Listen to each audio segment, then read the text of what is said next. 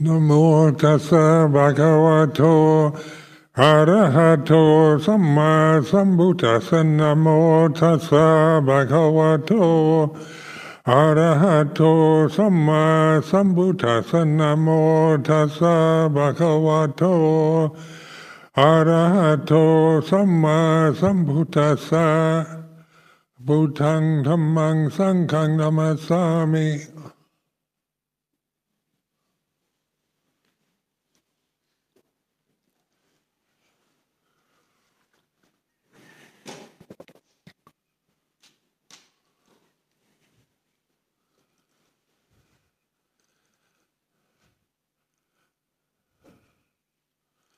So I wish to welcome everybody on this beautiful day.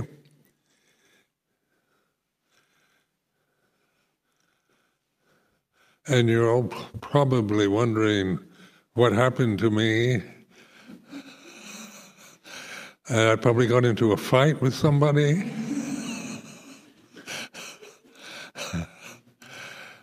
And so, no, it was perfectly innocent. I just fell down and hit my head on a hard floor.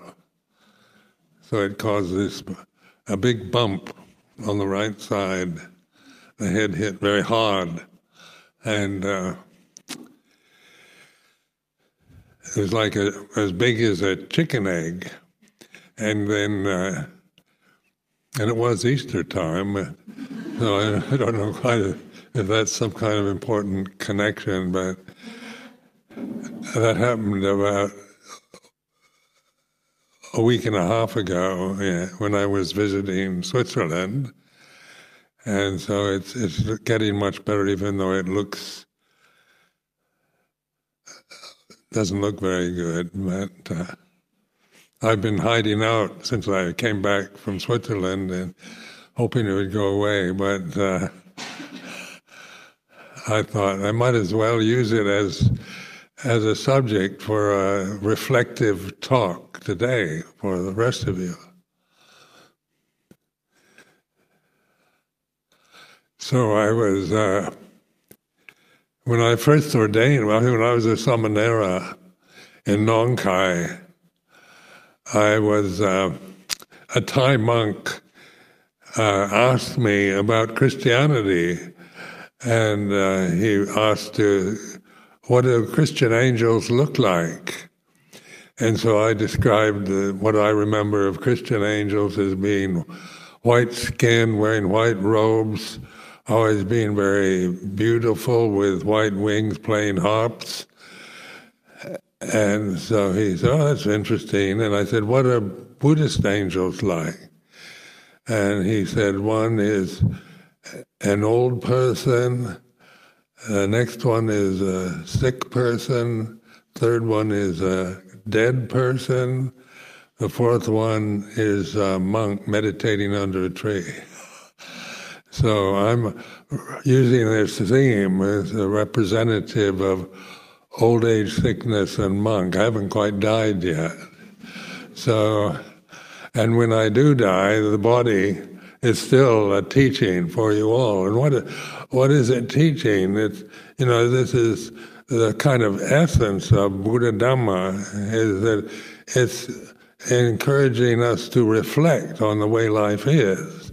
What do we all have to experience as being born as human beings on planet Earth? And old age, you get old, get sick, and die.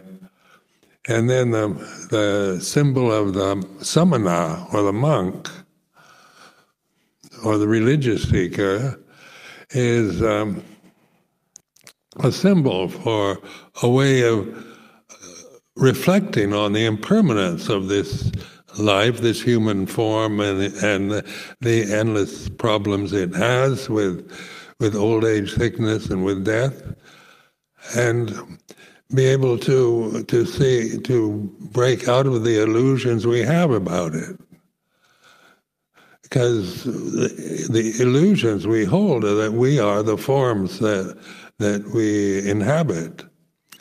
That this is what I am, this old body with a black eye, and it's like this. When you reflect on it, you're not saying anything wrong with it, or it should be otherwise, like being permanently beautiful, like angels never die. They're always beautiful.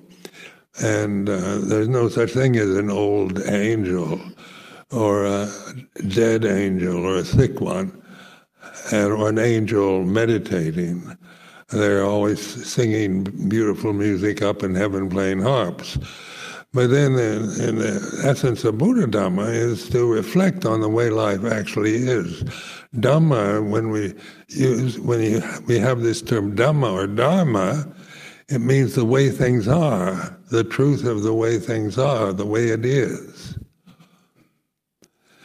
And so you're not asked to believe in something, some kind of metaphysical idea of Dharma, as some kind of creator God or illusory force or some natural force that influences us, but it's learning to wake up and recognize the way things are as we experience them in these forms, these human bodies.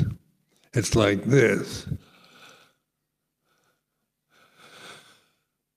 So it's, and I thought this was, then I hadn't really meditated very much then, but I never forgot that story about the 4 Buddhist angels are not beautiful and playing harps and singing beautiful music forever in heaven, but it's about the reality of being born as in a form like this, a physical human body that's conscious, with eyes, ears, nose, tongue, to experience through these senses the objects of the senses. So we have eyes in order to witness the spring day, the flowers blooming and the trees and everything changing into springtime on this particular day on Sunday.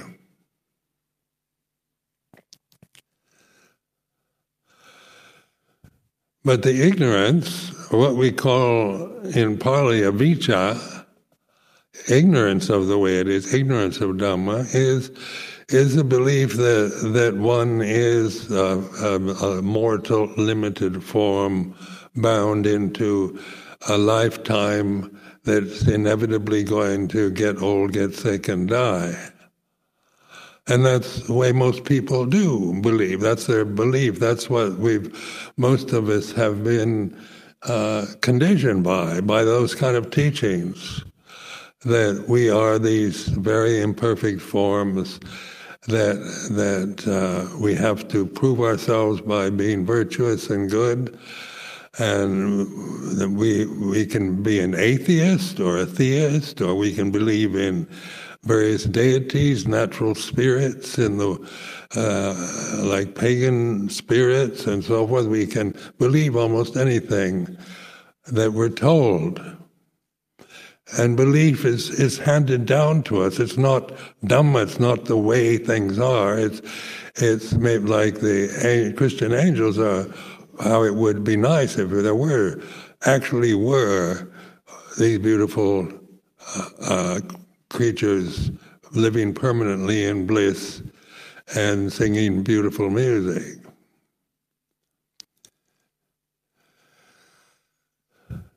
So the difference between belief and faith, because oftentimes we mix the two up. We believe we actually believe that faith is a form of belief.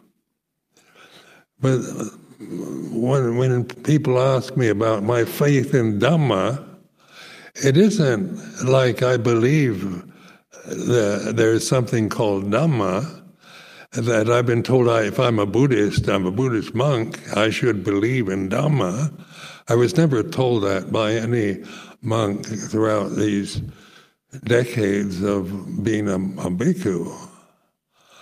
But like Luang Por Chah was always encouraging meditation, practice, to find out for yourself the way things are. So in terms of explaining the word Dhamma to non-Buddhists, you have to talk about its ultimate truth. You use these abstract words: ultimate truth, ultimate reality, supreme truth. These are beautiful words that convey a very, that it's the best that you could possibly think. But thinking itself is a condition we've acquired. It's not something natural to the forms that when they were born, like newborn babies don't think, they don't have a language, but they're fully conscious forms. Is the consciousness in the baby, or is the baby in consciousness? This is an important question to ask yourself. Is consciousness is it personal, like my consciousness in this body is in this body, and so it's separate from your consciousness? These are questions to ask yourself, to find out what is consciousness. So in Buddha Dhamma, consciousness is immeasurable. It has no boundaries.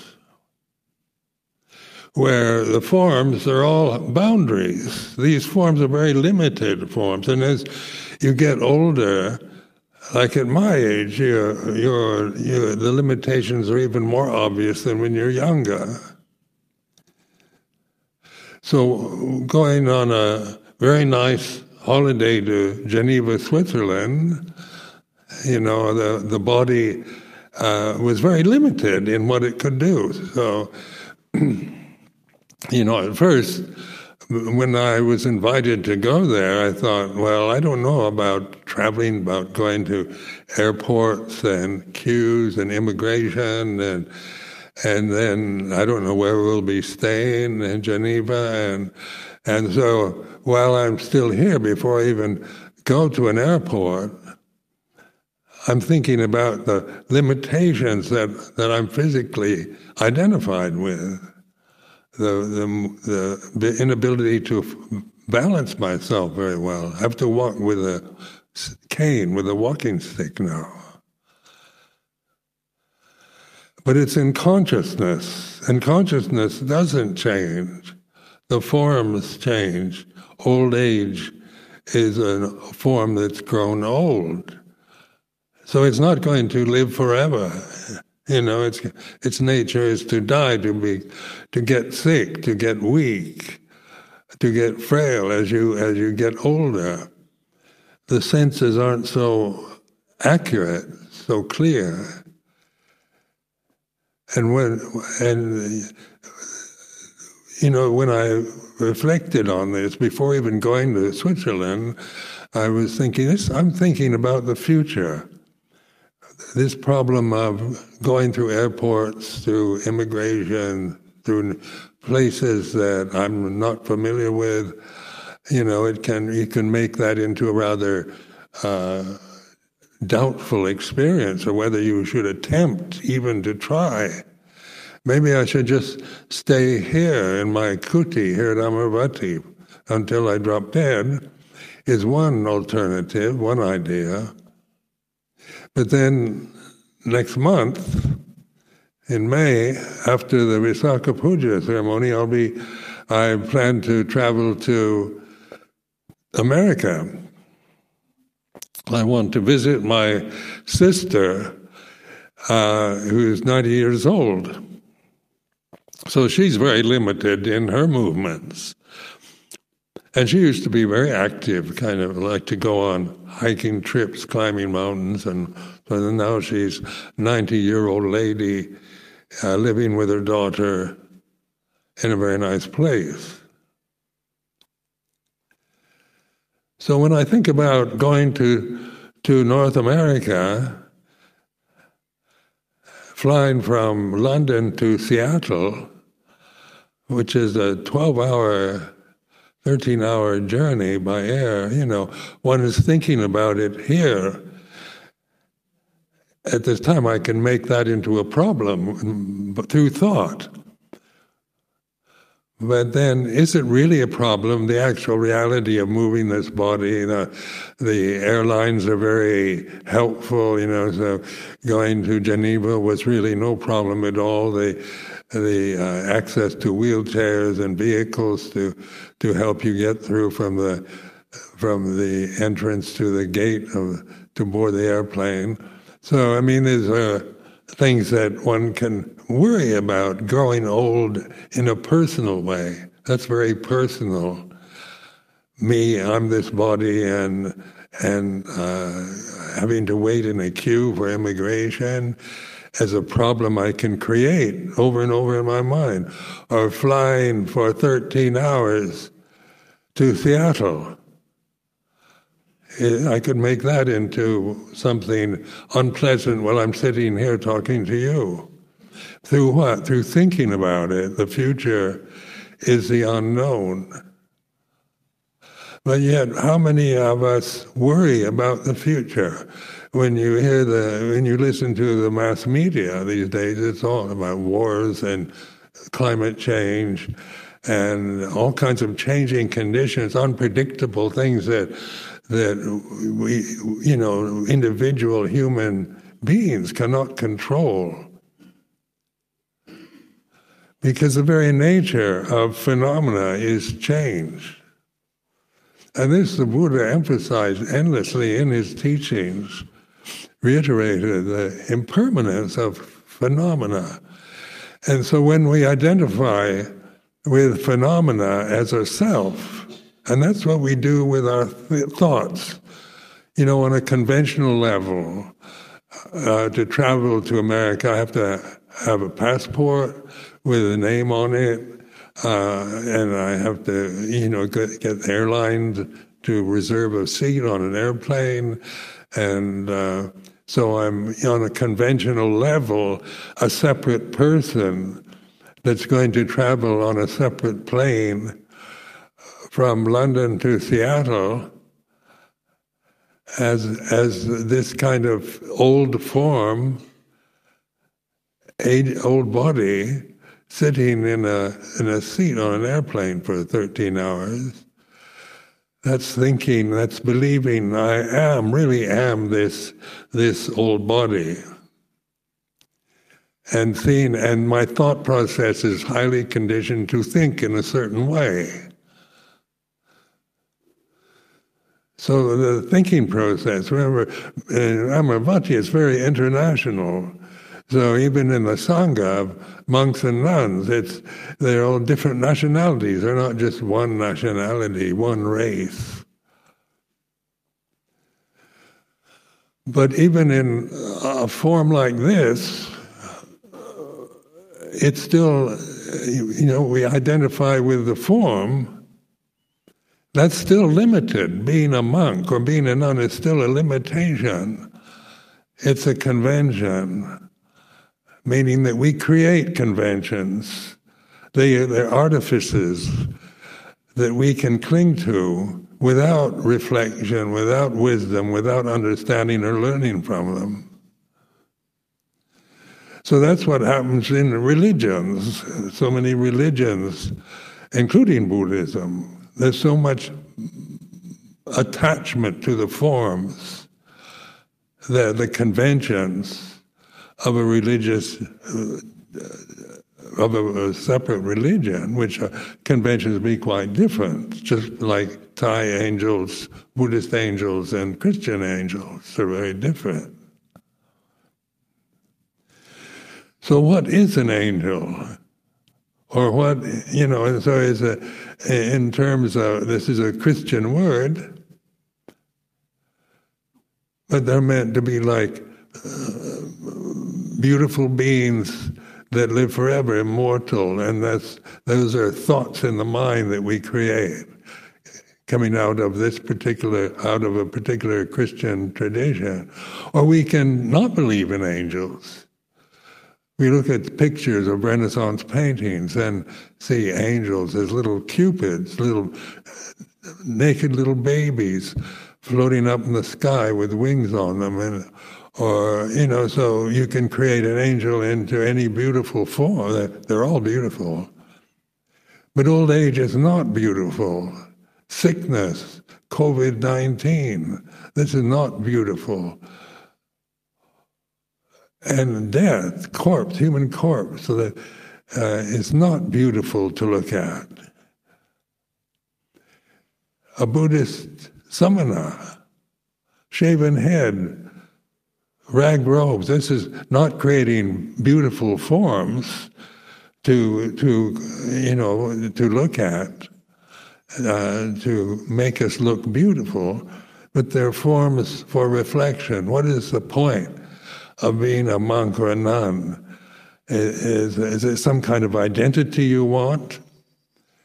To become a bhikkhu or bhikkhuni or something that that you read about in a book, in the scripture, that you hear about, to become something that you think you'd like to become and attach to that form? Or is the form a convention for helping us to reflect on Dhamma, the way things are?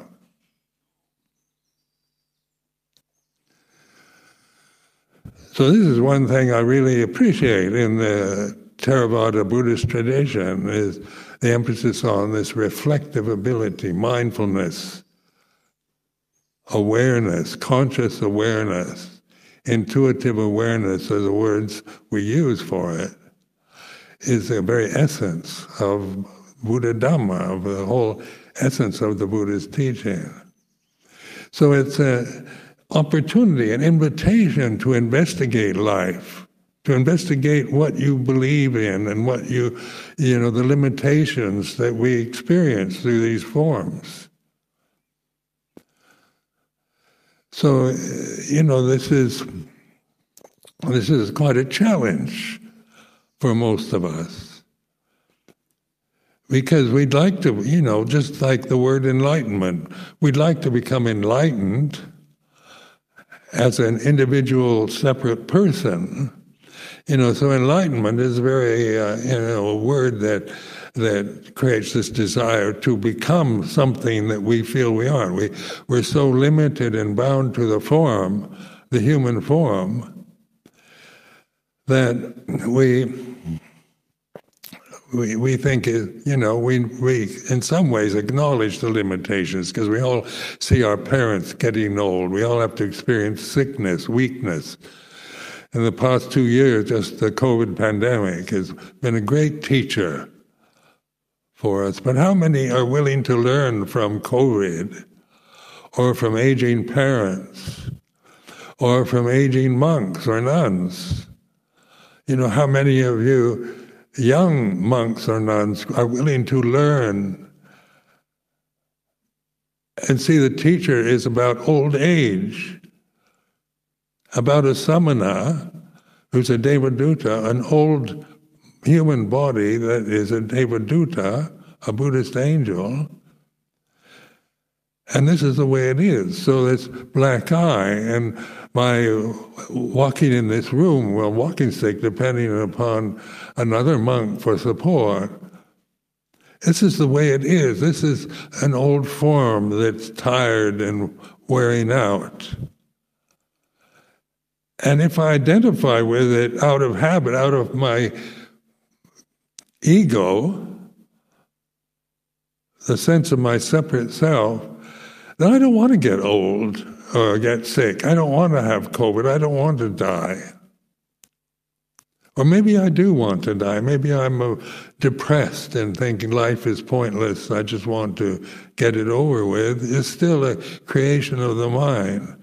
You haven't learned anything yet from these various obvious, very realistic teachers. So sometimes we go around looking for perfect teachers.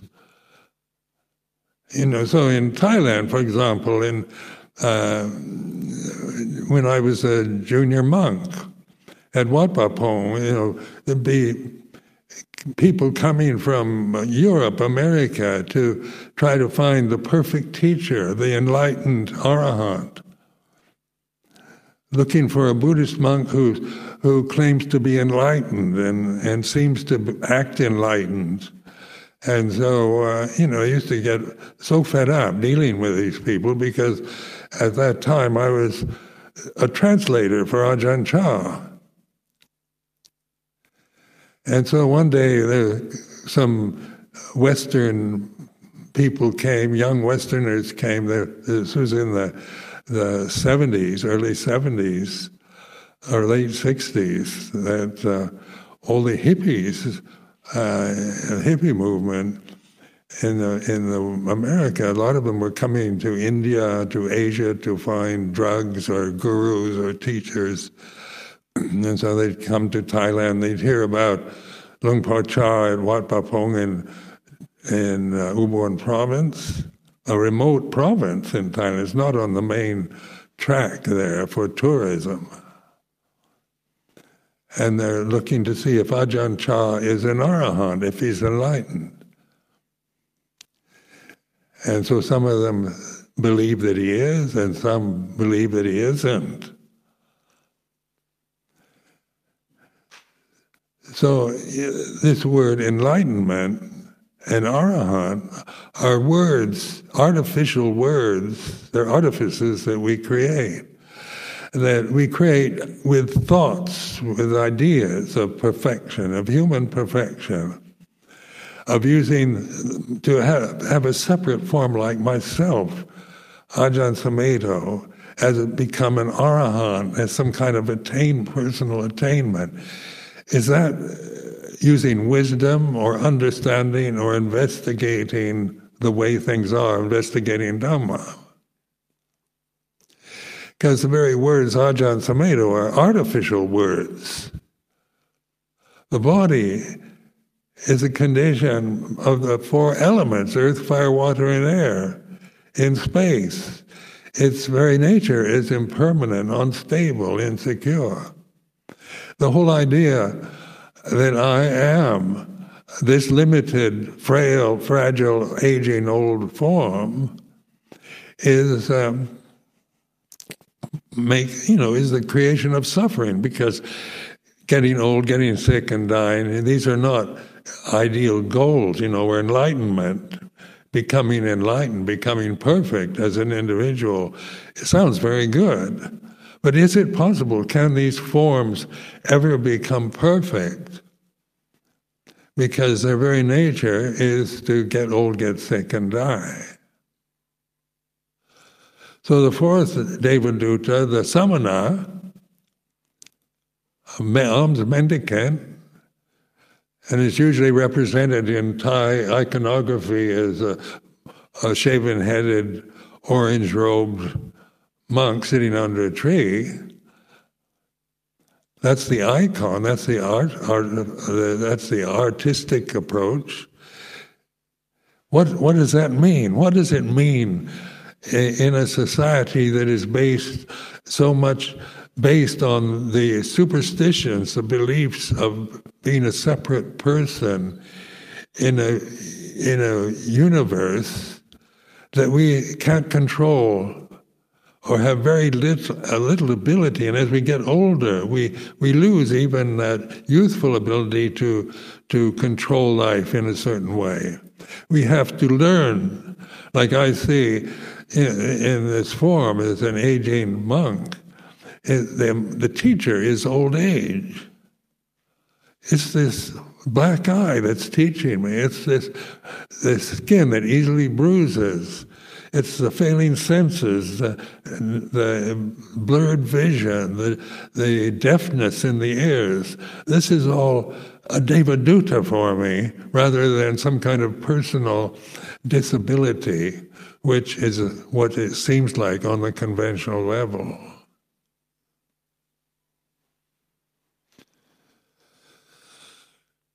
So there's emphasis on bhatibhata, or investigation. And that's where my emphasis on the Four Noble Truths, as you are very much aware of. This is the basic teaching of the Buddha that's handed down through tradition, through conventions, so that we can use it at this time, in this place. But it is a convention. But it's not a belief. It's not about, to become enlightened, you have to believe in Buddha, Dhamma, Sangha. Or some people will say you have to believe in reincarnation. Or you have to believe in karma, personal karma. That's one of the words that's taken from Samana traditions, from India, from Asian countries, Buddhist or Hindu religions, into the Western world, and so karma becomes personal. What's your karma? And anything that happens, this old age is my karma. And still, I'm by that very saying old age is my karma, is making old age very personal. It's one way of kind of accepting old age as an individual person. It's kind of psychologically skillful that because I was born and have lived this long, the body's old, it's my karma. But that's not investigating karma or Dhamma or the way it is. It's believing that you are the actual creature that was born, that's grown up, get old, and will die in the future. And of course, birth is the cause of death. Something that's never born never dies. So that's karma, cause and effect. The conditioned realm is all about cause and effect. Just like the spring day here at Amaravati. Changing from winter to spring, then summer, then autumn, then winter again. The changing seasons in England are really remarkable because they're quite so obvious. The extreme changes that take place in just what we see in the English countryside through just 1 year of observing the way things are. Would we like it to be permanent spring? On one level we would. Permanent summer. Have all the flowers permanently situated here, without change, with leaves on the trees. That's an ideal, that we are very attached to, is the idea of beauty and youth and health and success and power and wealth. So modern society, materialistic society, is very much based on these ideas of trying to make things permanent or as personal and as permanent as you possibly can. How to extend the lifespan of an individual human being. How can we get rid of death? We've heard that many times in the mass media. How do they have treatments now to make you live 500 years? And, can we become immortal? Can these forms ever become immortal forms? They're not like angels, Christian angels, that are forever beautiful, but they're just imagination. They aren't made out of the four elements, earth, fire, water, and air. They're images in consciousness.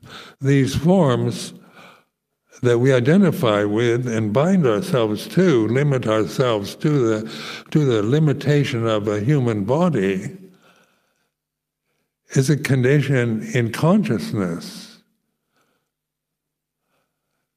So when the forms pass away and change, consciousness doesn't pass away or change. We experience consciousness, we identify consciousness with the senses, with seeing, with the eyes, ears, nose, tongue, body, with the mind, mental states. So that we think as we grow old, the vision fades. The hearing fades. Your senses aren't so alert, so accurate. The body fades. But on conscious level, when one is investigating Dhamma, one begins to awaken to Dhamma itself, the reality of conscious awareness that is possible, that the Buddha pointed to very clearly in his teaching of the Four Noble Truths.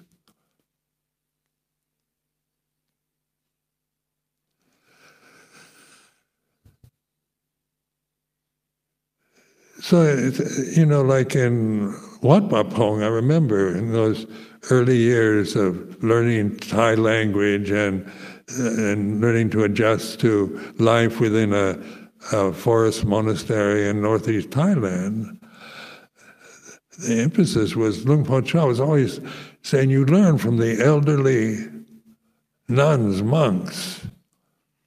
So one day there was an old monk, a Thai monk, who was very good-natured. I really liked him. Personally, we were good friends. He ordained late in life after his wife died and his families were married off, and he didn't have any more thing to do than to ordain as a monk.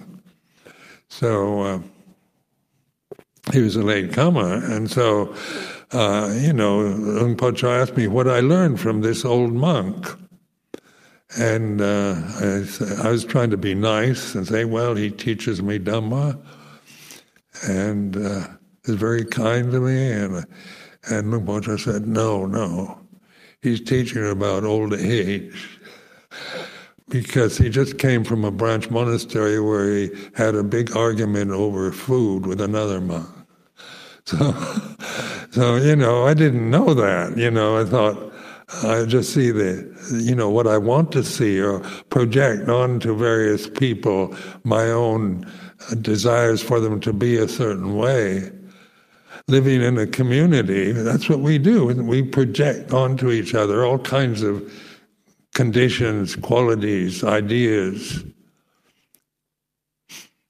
about who's good, who's enlightened, who isn't, who's hopeless, who will become enlightened, who won't, whose karma is not good enough to become enlightened. We can believe in all kinds of things that we read in scriptures, because scriptures themselves are artifices. They're not the end of the teaching.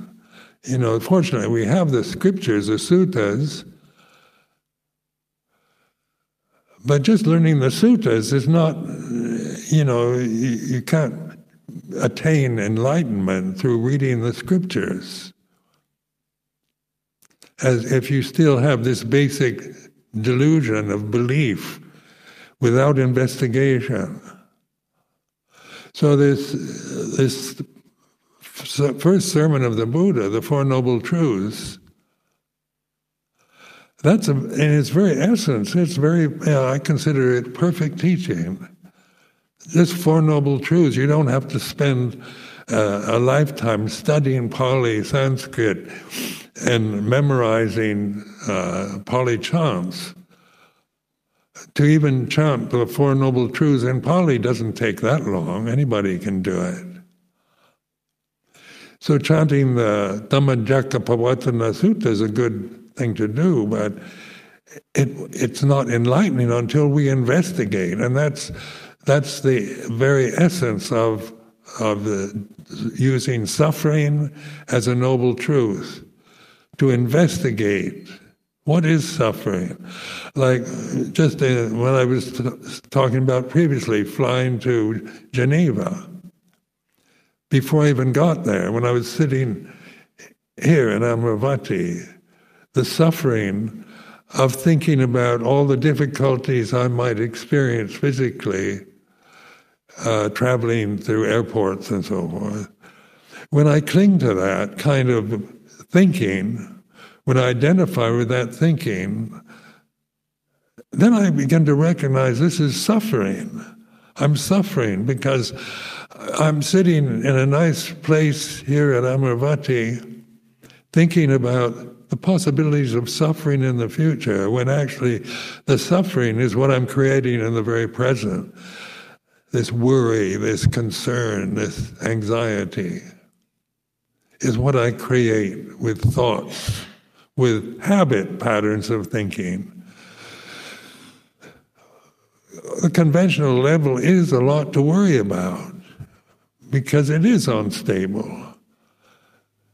Climate is a lot, one can worry about the climate. Climate change is a very important subject worldwide now. It's an endless source of conversation and disagreement.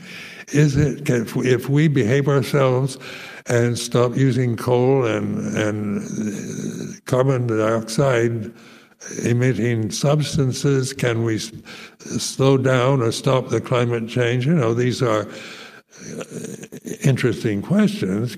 Just as human beings in mass, the world's population, if we start using just solar power or wind power and get rid of all the vehicles and industries and so forth that emit carbon dioxide, will that stop climate change or slow it down or whatever? We don't know. That we don't know. And then we don't know is like this. Not knowing about the future of the climate of planet Earth is like this. So I start seeing this anxiety about the climate. By attaching to it, I suffer, which is the first noble truth. Then I'm going to spend the day sitting in my kuti worrying about the conditions of humanity on planet Earth in the future. And then I can think, well, I'm glad I'm 87 going on 88 because I won't be around that much longer. But then many of you have got to live through many more decades of existence within these limited forms. So even death, the possibility of the body dying, if seen in a personal way, is suffering. Whether I just want to die or don't want to die, it's still based on me thinking about I am this physical body, this old form. It's going to die, and maybe I'm fed up with life and want to die. Maybe I would like to live to 120. I mean, these are possibilities for thought, for creations, for ambition. To be a monk that lives to 120 years is highly approved of and regarded very highly in Buddhist countries. So thinking itself, you're aware of thinking. Thinking can't be aware of thinking. You can't think and be aware and thinking. A thought can't be aware of itself, but you're aware of the thought. This awareness is the gate to the deathless. What is immortal? What is deathless, which is not created, not bound by karmic conditions? That is available to us at this moment without belief, without believing in what we're told, but through investigating the reality of conscious experience as we experience life through these limited forms which we can take very personally.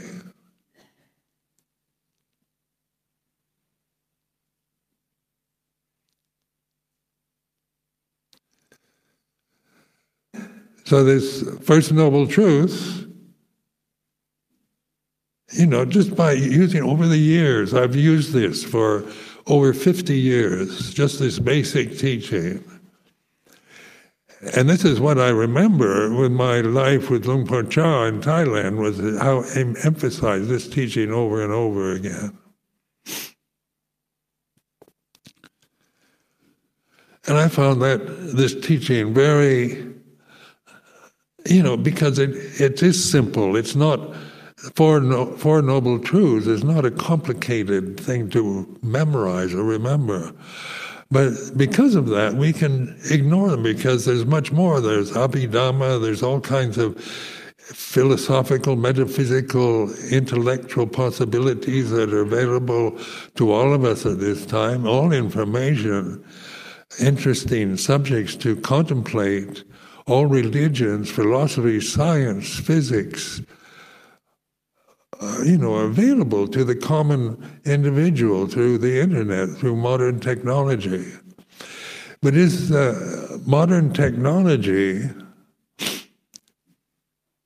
it's in consciousness. It's not conscious of anything. It's made out of earth, fire, water, and air, elements in space. But it can't be conscious. These separate forms, human forms, are conscious forms. So we're aware. This is awareness. Awareness of aging is like this. Sitting here in this chair with a black eye is like this. Because everybody, when they first see me, are wondering whether I was in a fight. Or was I attacked while I was away?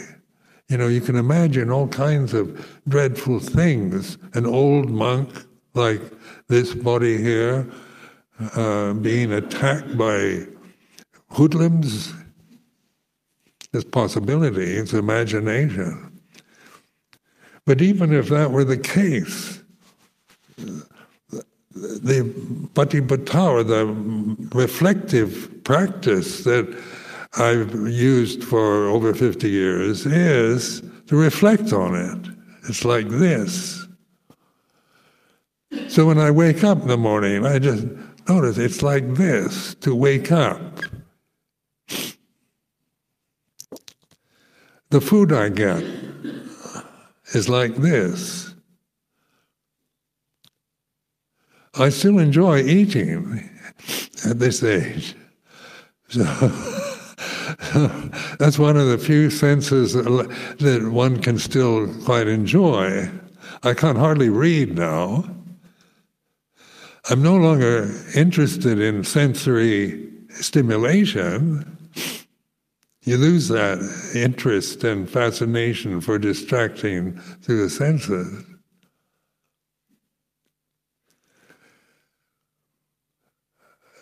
But this reflectivity isn't dependent upon formal retreats or perfect situations, but learning to trust and recognize in each one of us, whether you're a Sangha member or a lay person, male or female, that we share this consciousness, all these forms sitting in this temple today.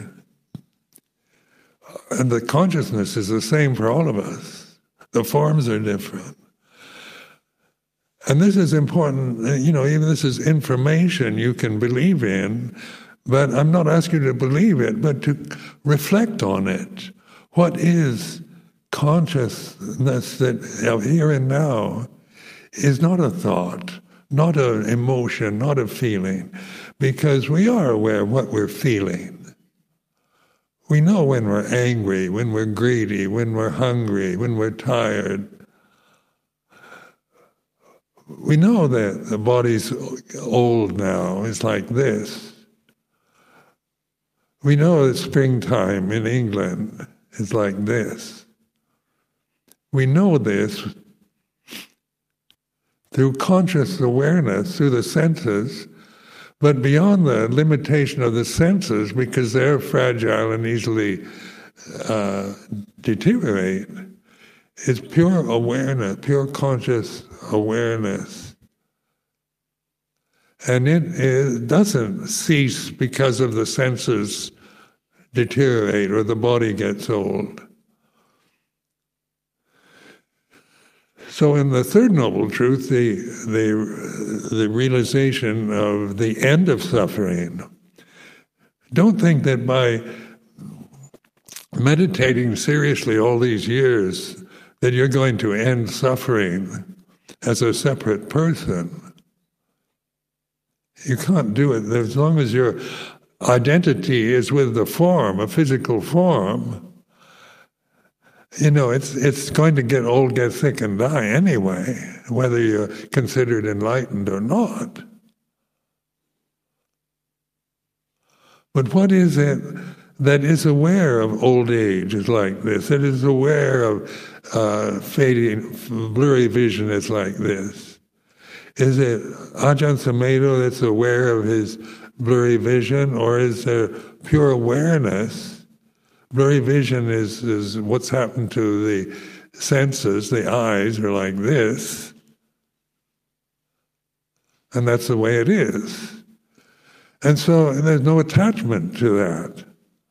It's not the condition, the cause of suffering is attachment to these forms, to avijja, to ignorance, through beliefs, through conditioning, that is the cause of suffering. So the emphasis the Buddha made was to let go of the forms. It doesn't mean to get rid of them, annihilate them. No matter how wise you realize these Four Noble Truths, at the end of your life the body still gets old, gets sick and dies. And that's what it's supposed to do.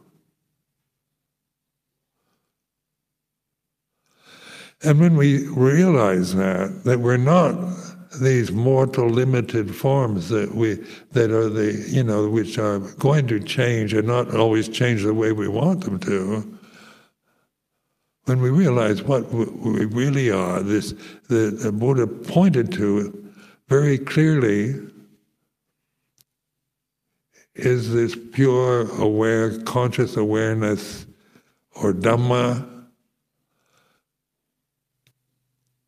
Dhamma is that supreme reality, ultimate reality, whatever that is.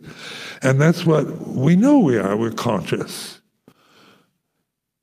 So you're conscious. So it's here and now. It's not about learning to become more conscious, but allowing wisdom through this investigation to direct your life. So you learn to let go, not get rid of or annihilate the forms. Suicide is not the answer.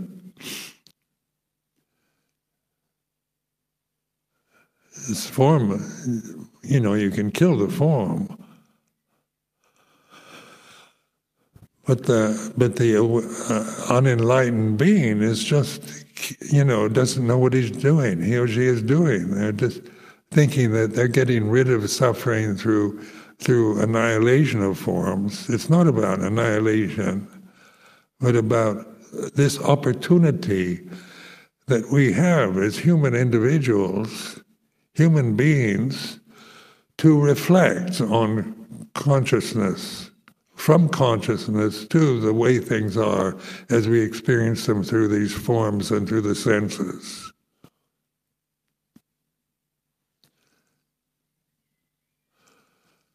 So that's the end of suffering. So when people ask me, do I still suffer?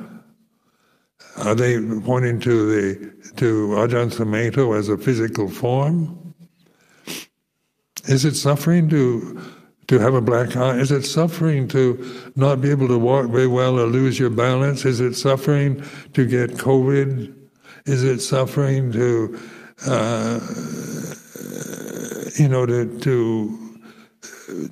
just experience the fading of the senses?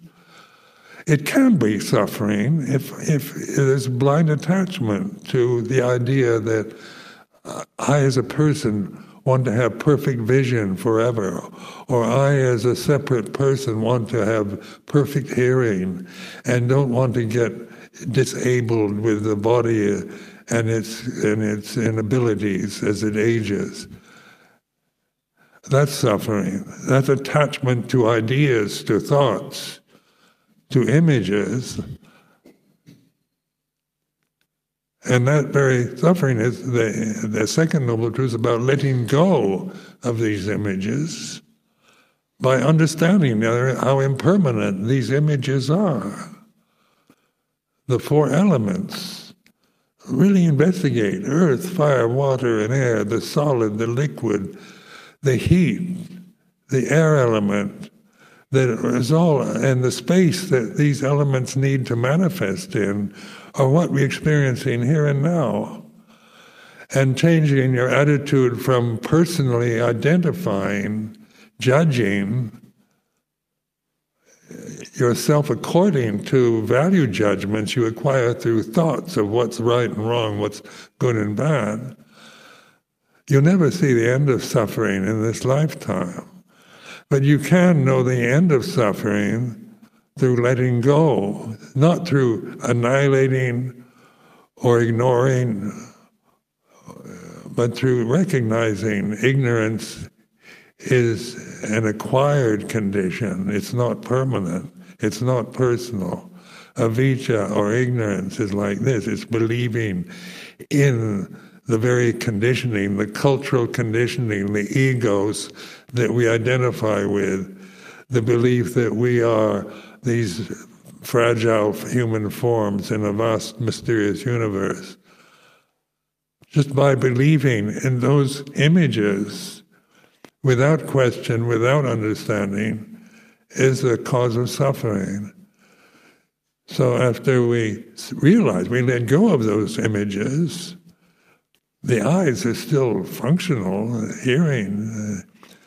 Planet Earth is like this. The sun and moon and stars are like this. When you get sick, it's like this. Get old, it's like this. So you're the witness to the changing conditions rather than becoming the conditions that change. So I offer this as a reflection for this afternoon.